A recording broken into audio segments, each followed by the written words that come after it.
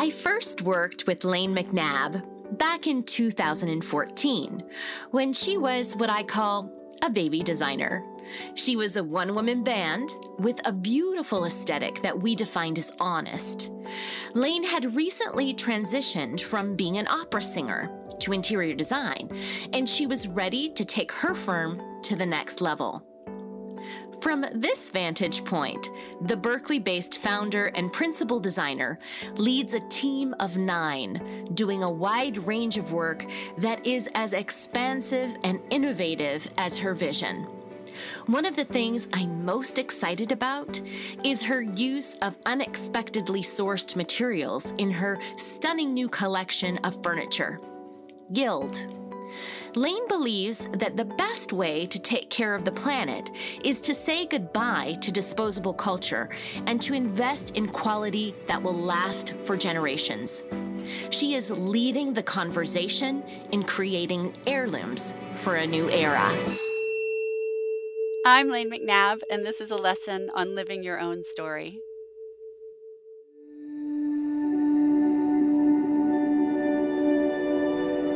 Lane, what is your earliest memory of being creative?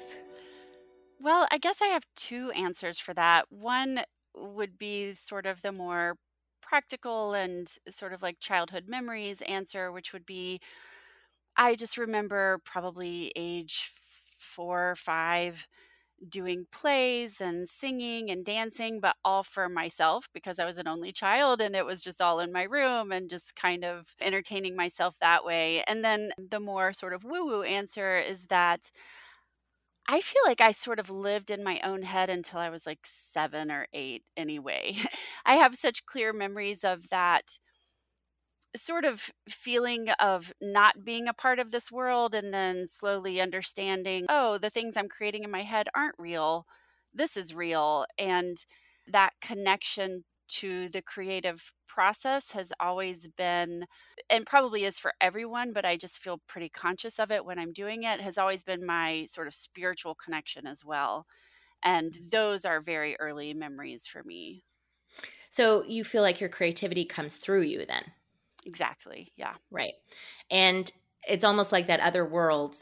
You said you had to compare between realities, but it's almost like that other world is more real in some cases. Yeah, we all probably, even as very young children, go through this process of, I don't know if acclimating is a word, but sort of slowly understanding, oh, this is the physical realm I live in. And it's just not something that we just forget or we're not conscious of it after a certain age, or maybe we were never fully conscious of it, but we just sort of exist in this world. And that connection to whatever came before or after, I feel like is so deeply tied to the creative process Mm-hmm. that it's almost a deep form of meditation or a deep sense of spirituality. Yeah, I mean, we're coming from the realm of where ideas live, Yeah. and they begin in that unknown space and move into the physical. Great creatives are able to translate between realms, and it's almost like they are inseparable. Which in Yeah. fact they are. Which in fact Right. they are. Yeah. You go through a process where you leave it and then you relearn it as you get older. You Mhm. kind of reawaken to it, I guess. I Mhm. always think about how Paul McCartney said he doesn't feel like he wrote yesterday. Someone else wrote it and he just like wrote it down. Yeah. Yeah. And that's when you're really, and I guess athletes, although I have no reference for athletic endeavors, but athletes call it like being in the zone. That's very much kind of what it's like. And when I used to be in a different profession, which was singing, and I feel like intense sort of practice or performance also puts you in that headspace. And that's another sort of way of getting in the zone or connecting to that. Some people would say calling it spiritual is a little too woo woo, but that's how it feels to me. I was told that I must, and I did, remove the word woo woo from my Oh, vocabulary, oh which is no. fine. Yeah, by actually a coach of mine who said, "Why are you saying that?" Mm, And I said, "Because some people aren't comfortable with the spirituality." And she said, yeah. "Why are you more concerned about their interpretation of your spirituality than your expression of it?"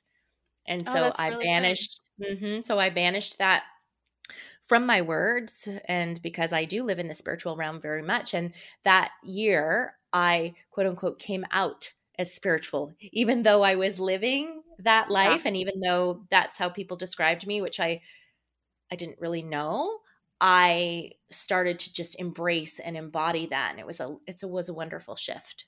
So Oh, I'll start that shift now too then. I will give you, I will impart that gift to you. You mentioned the singing. That was your first profession. Can you tell me a little bit about that?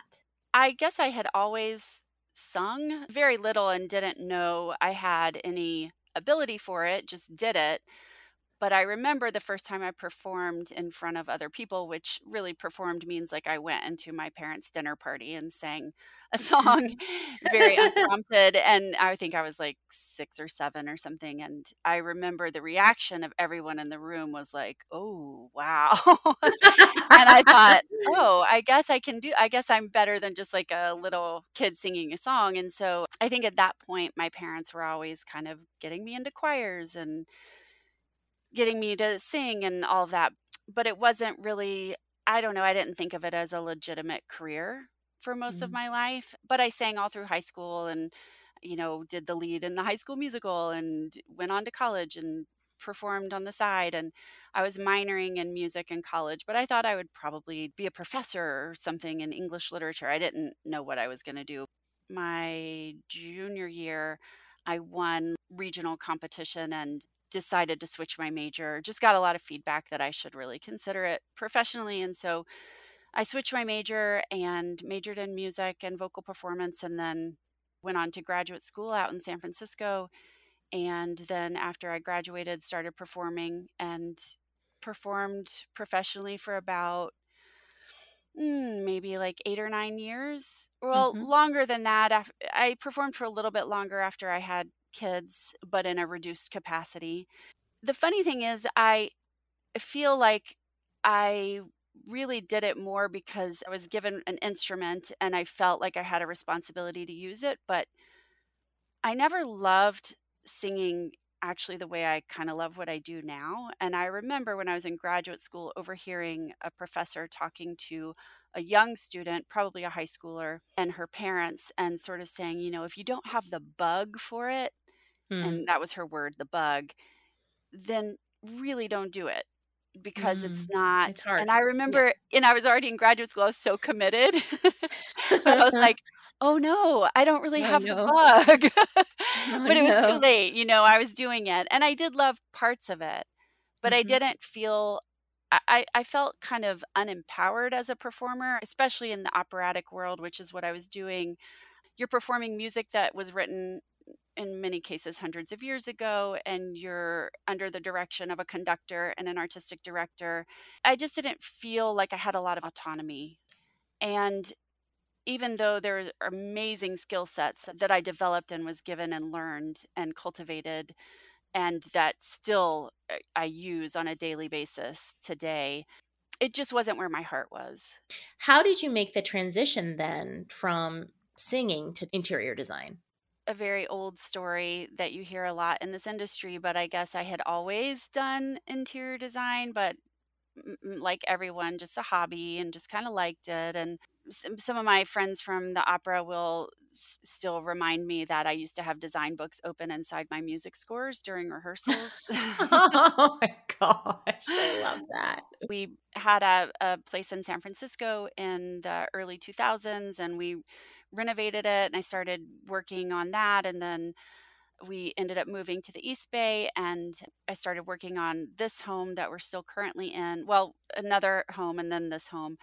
And when we bought our current house, which was around 2007, I started a blog a year or two after that, and was just documenting the renovation, and at the same time was working with a contractor that I had worked with on previous renovations, and just really doing a deep dive into how renovations work and how construction works, and learning how to project manage and sort of the nuts and bolts of it, as well as self educating. I mean, it's kind of hard to believe, but at that time, you couldn't really just get online and find as much information about things as you can now. And so I just would buy or rent books from the library or buy them and just start reading like crazy. And books from the beautiful coffee table books to the nuts and bolts about like learning about antiques or how to tile a this or, whatever. And I started bringing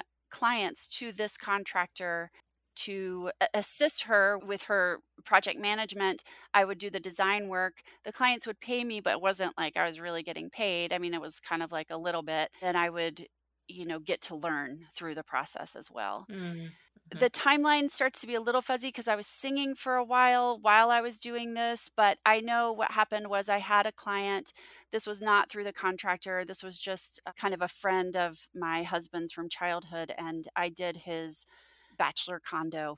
And that Mm. project, it was the very early days of House, and because we're in the tech world out here in the Bay Area, I knew of House. My husband had said, "Oh, I've heard about this new website, you should get involved in it." And I signed up for House. I put that project online as well as our home, and I started just getting a lot of hits from it. House was asking me to Mhm. write articles. I know, it was really I was The really business was born. I love it. yeah. And so then that bachelor project actually got picked up by the Today Show website.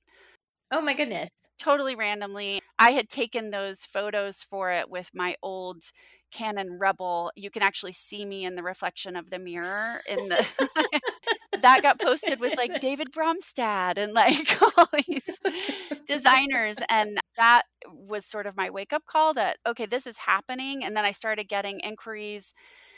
I hired someone to help me get my business side going, getting my software set up and just sort of advising me how to do this.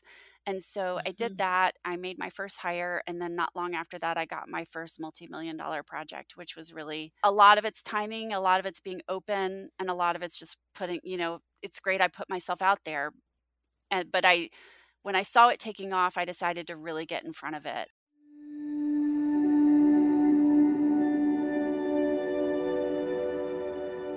We're talking a lot today about the furniture line Hmm. is kind of part of the growth. So again, I've seen you move as a creative from I wasn't there for this part, but from the Yeah. opera singing to the design, I was there for that part, the Uh-huh. very Yeah, early you were. days, You were right? an instrumental part of it. It Oh, was I the didn't mean beginning, that as and a then we pun. That's a terrible no. pun.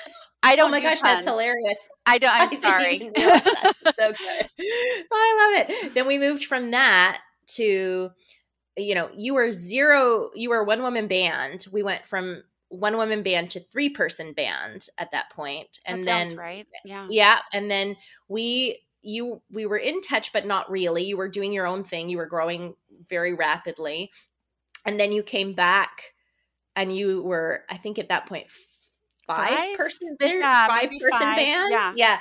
And now you're a 9-person band. And Mhm. we've been really developing intellectual property. Yeah, And that's so the right. conversation has shifted. And this is really important for me with creatives is I believe, and this is something we share in common, you're learning through your creativity. So it's coming through you, you're learning from it, you're also serving with it. Mhm. And you have been developing furniture that is in the category called sustainable, which is not a terribly sexy word, or eco-friendly. So I want to know what you use, and I want to know why you decided that this was important. Why now? The sustainable name I am very serious about, and I'm very careful with it. And this gets a lot into more spiritual stuff, but I feel like there's a tendency to use it right now as a greenwashing kind of marketing tool. And I think if you really are serious about it, as we are, it requires constant critical thinking and analysis and improvement. And that's what we're doing all the time. The more you know, the better you do. And when you know better, you do better. And that's what I'm constantly trying to do with this line, and I think succeeding, but it makes it incredibly hard. So the line I developed about 3 or so years ago. The sketches, again, I just sat down and in a week drew everything for the furniture line and then had them and was like, now what do I do? we worked with a lot of local production workrooms. And because my firm had been shifting more and more towards sustainability or environmental stewardship in what we were proposing to clients, it was an easy choice to make to say, well, if this is what we're producing as something we are owning as ours, then that has to be an integral part of it. So we determined that there would be three principles, and after determining that, realized that those three principles actually support each other anyway. And what are they? Yeah. Yeah, the first one is really intense quality, and the Mhm. second one is environmental stewardship, and the third one is customization. So if we are developing something that is a very high quality and has environmental stewardship as part of it, and is customized, clients aren't going to get rid of it. If it's a really good quality, it's an investment piece, then it's something that people are getting because they really want it and it's meant for them. It's customized to be theirs, and the quality gives it the longevity and the sort of the long term. Well, you're talking about creating heirloom pieces, Exactly. Yeah. which I loved. And also you're using, which I think is so fascinating, the reclaimed lumber. We do. We have that as an offering as well. Gosh, it's been a couple years now, bought up a large batch of reclaimed white oak that is part of structures that were built in the 17 and 1800s. And when those trees were cut down, they were probably 400 years old. There is no old growth really anymore. We're talking about wood that's potentially 700 to 800 years old. And we have that, and it's a completely different type of aesthetic. It's gorgeous, it's dense. The same tables that we make, let's say our little side tables, if we make it out of the reclaimed, it's about twice as heavy because the wood is so much denser because it's existed for so long. The grain is so tight. It actually broke our carpenter's saw the first time he cut into it. Oh I my know, it's God. amazing. It's gorgeous. And it tells a story. And that's Mhm. that's a bonus too. I mean, you're Mhm. touching something that's been touched by hands hundreds of years ago. I love that we have that as an offering. We also the new wood, which has a different look, is FSC certified, all sustainably managed forests, and actually from the Pacific Northwest. Can you tell me about what I'm not going to say it right? Ecotech means? Yeah, I pronounce it Ecotech. I'm actually not sure which You're of us is probably right. right. I don't I don't know. It's spelled know. Uko, people. Oeko.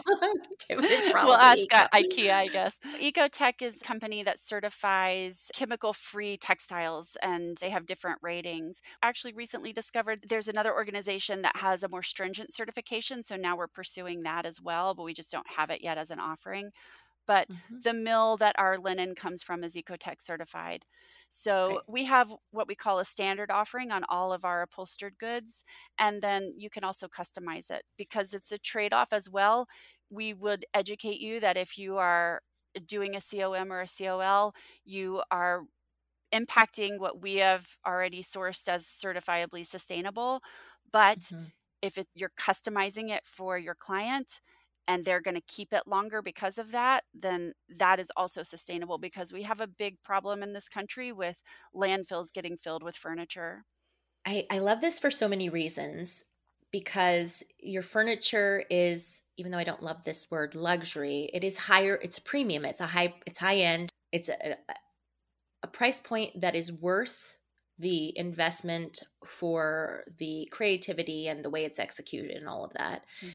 A lot of clients and designers who I come across who have this mindset and this value of stewardship are afraid to enforce it Mhm. because they don't think their clients will pay for it or it's not important to their clients. And my argument is that if you were given this, it is for a reason. This is now is the time to be educating people. How do you, because it's not even a negotiation point with you, they're getting that when Right. they come to work with you. So how do you handle objections? Do you get objections? Can we speak to that? Well, that's actually why quality is the first principle of the line, because I have had clients who come to me and say, I want sustainability, but not if it's going to up the budget. Well, that's off the table with me because I don't even talk about it. I'm going to show you and present to you, not just out of my furniture line, but I'm a designer who works at that quality level anyway. Mm-hmm. So we automatically incorporate that into what we do. And I tell clients, even in our intake calls, we present aspirationally. A client's going to tell me their budget and I will respect it. And obviously, we filter through budgets anyway. But if I know that there's a piece that is a much better piece for the project and it's pushing the budget, I'm going to show it to the client and then it's their choice. Mm-hmm. So I don't lead with sustainability, it's just automatic. Mm-hmm. Yeah, it's your value. Yeah. So I remember the Facebook post where you said, I'm not normally the kind of person who does this. I live my values. You started to become very vocal about things that were happening socially and in the culture, and not just with respect to environmentalism, but with respect to the whole country, because those things are intertwined. As we know, policy affects the way we treat our planet. So I'm curious why that was important to you. And were you afraid that your brand or your business would be hurt by that? I actually hadn't really thought about it in relationship to my brand or my business. I think I typically tend to be in my personal life. I am not someone who likes to get in the fray. I like to just kind of lead by example and just be kind of quietly, occasionally challenging people, but without getting into, I'm not a screamer, yeller, or a drama person. Over the years, I've definitely been active within my family. We live in Berkeley. I mean, we're very involved socially and politically, but I'm just not someone on social media like that. I have this feeling that it's probably the Southerner in me, but it's sort of a matter of like decorum. But then also, I want to be taken seriously. And so when I do say something, I want it to have that level of gravitas. But the riot on the Capitol just really put a line in the sand. And I felt like this is ridiculous. And if we are not publicly stating or condemning or supporting what is right in this moment, then you are absolutely putting yourself on the other side. And that just became very clear and apparent. And I don't know if my thinking about not wanting to join the fray prior to that actually had any impact when I finally did speak up. But we've crossed a line, and it is time for all of the people who have been this more silent, I think definitely majority, to condemn the wrong side of history right now.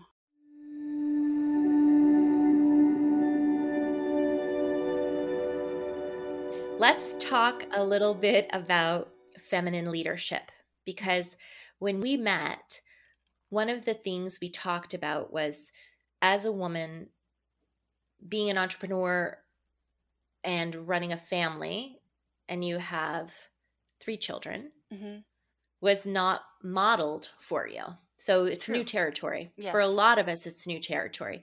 You talked about being someone who supported other people's stories, and you Mhm. weren't feeling as much like you were your own. But by the time we revisited our work together, you were in full throttle embodiment of your own story. Yeah. You have such Can a you good memory. I do. So can you talk a little bit about how that shift happened for you, and Yeah. then why you believe it's important to live both callings, as it were? Yeah. Well, of course, not at all coincidentally. It all coincided with the initial work that I did with you. I was already pushing against that feeling. We all get that feeling sometimes of like you just have this instinct or this voice or this feeling of discomfort. I'd been pushing against that for years. And I think that's sort of the universe telling you to wake up, letting go of the responsibility of, I guess motherhood is a way to describe it, but it was also just all of the stuff I was taught to care about as a woman that I was kind of making myself care about. And I can't say I always really felt like it was a priority, was we're in triage. And so it was like, if I looked around and it wasn't really a value to me, and not only a business value, because that was a big part of it too, I wanted to have my professional life and I wanted to cultivate that. And I wanted to have my creativity filtered through that or invested in that. But it was also, do I really want to go nag my kids about picking up the stuff, or do I want to sit down and spend time with them? Mm-hmm. And it was sort of understanding the triage was just like the word. We weren't really like hemorrhaging or anything, but it was just sort of my internally, I don't care if everything is perfect as long as I'm getting value out of that moment. So that was what opened up that permission to start to let go of a lot of that stuff that I felt had always been my responsibility, and to just free it up for what was actually important. You definitely helped me realize that. And in doing so, my entire personal life transitioned. And I think it was something that my husband and I both wanted and needed. We both woke up to a lot of everything, socially and personally as well. And I'm kind of forgetting how long ago this was, maybe like 6 or 7 years ago now. It's been quite a while. And through a lot of personal growth and therapy and internal familial struggles with kids and all of that, like it's been a long me transitioning from one career to another, finding value in what I'm doing just personally as well as financially. We just completely redefined our personal lives, and my husband and I did it together. And it's definitely something that I was pushing for, but he was 100% on board with. And so we are just living a different life now. I almost feel like Well, it's not because even. you joined the story. You joined the story and started to I share did, in the and creation of the, not responding to the vision, but creating the vision. it's so much broader than just our marriage. To Mm-hmm. give him some credit, he realized that as a white male, he was the subject of every sentence. And he realized he didn't like that. He didn't want that. And that included my position in our relationship, which included both of our positions in the world. Both worked really hard. I mean, it's not even, we don't work anymore. I mean, we work at it, but it's just, this is how it is now. And I think we're both happy our relationship is better and our family is much better because of it. People forget that visions are shared. And Yeah. so, if you all are operating with an equal viewpoint on that vision, and you are in the same family and you share the same values, it will be complementary. Yeah. And that's not That's always the right. case, but I do see this time and time again when the woman steps up and makes her vision a priority, it is in harmony with what the husband is doing. And actually, they are able to achieve much more than if he was simply leading, quote unquote, leading alone. Yeah. And it's actually rare that or if you come to me, it doesn't work for me. I have to have balanced. I have partners. I work with partners. Feminine leadership. Do you think there's such a thing as feminine leadership? And if yes, how would you define it?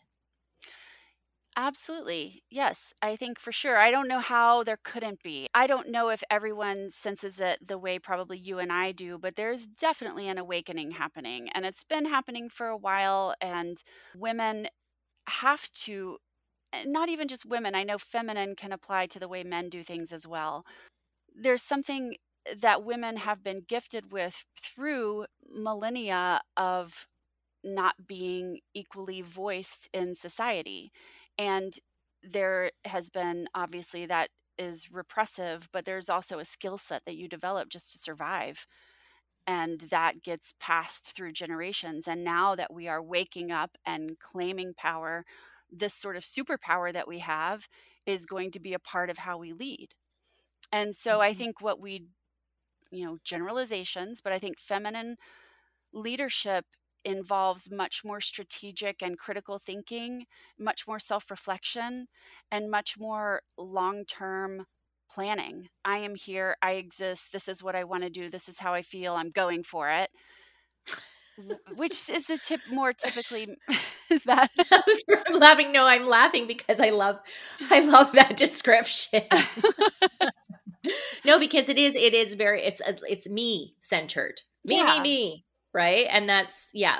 And feminine, what I quantify as feminine, tends to be more about we. It's just the way that society has been. This is not to make enemies out of men. They are very much becoming our allies more and more, at least the ones that are open to the feminine paradigm. But there's typically taught from birth, especially white men, I would say, that they have value because they exist. And I think other people at the table have to find where their value is. That puts you in a different mindset.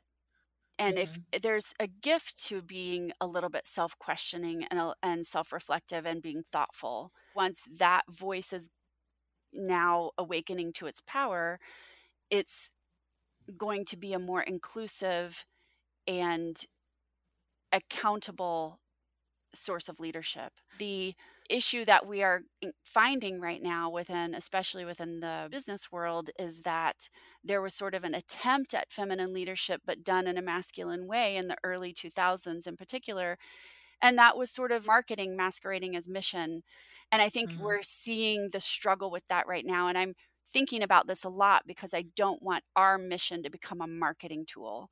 And that's, I was going to say, we see the exact same thing in the green world. Like, brands, luxury brands have gotten on the eco-sustainable bandwagon in droves because they understand those are values that millennials are interested in and Gen Z are interested in. But we want to make sure that it's actually real. Right. Yeah. Right. Because we have landfills out the wazoo because buildings are collapsing in Florida for seemingly no reason, but there is a reason, right? Right. Yeah, it's true. It's that feeling that I was talking about earlier. When you start to kind of feel your hackles going up a little bit, I try really hard to listen to it. And the more I hear green, sustainable, whatever, I'm sort of like, but I almost feel like that's wonderful that it's becoming a value, but we have to make sure that the value is substantive. You can't just have a mission blanket, maybe you're not great deeds. And so I think that has to be something that feminine leadership has to constantly be thinking about and ensuring that their principles are aligning with their practices. And I think that that's something feminine leadership will do. A more masculine is sort of like, we said we're doing this, let's just move forward because here's our profit.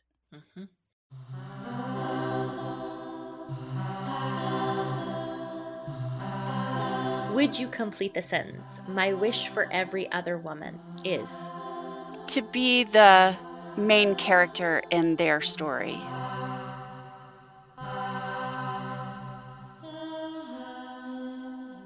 You have all of the answers when you ask the right questions. Be visible. Speak your truth. Every other woman needs you to lead.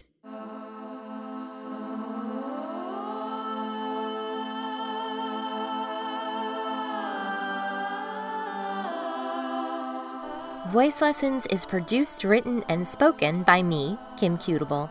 It's also produced and edited by Sergio Miranda and associate produced by Jessica Manalga. Our music was created by singer-songwriter Claire Hamill. You can find out when we post new episodes when you subscribe on Apple Podcasts, Stitcher, Spotify, etc.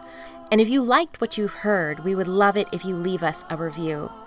For other inspiration, updates, and show notes, subscribe at voicelessonspodcast.com.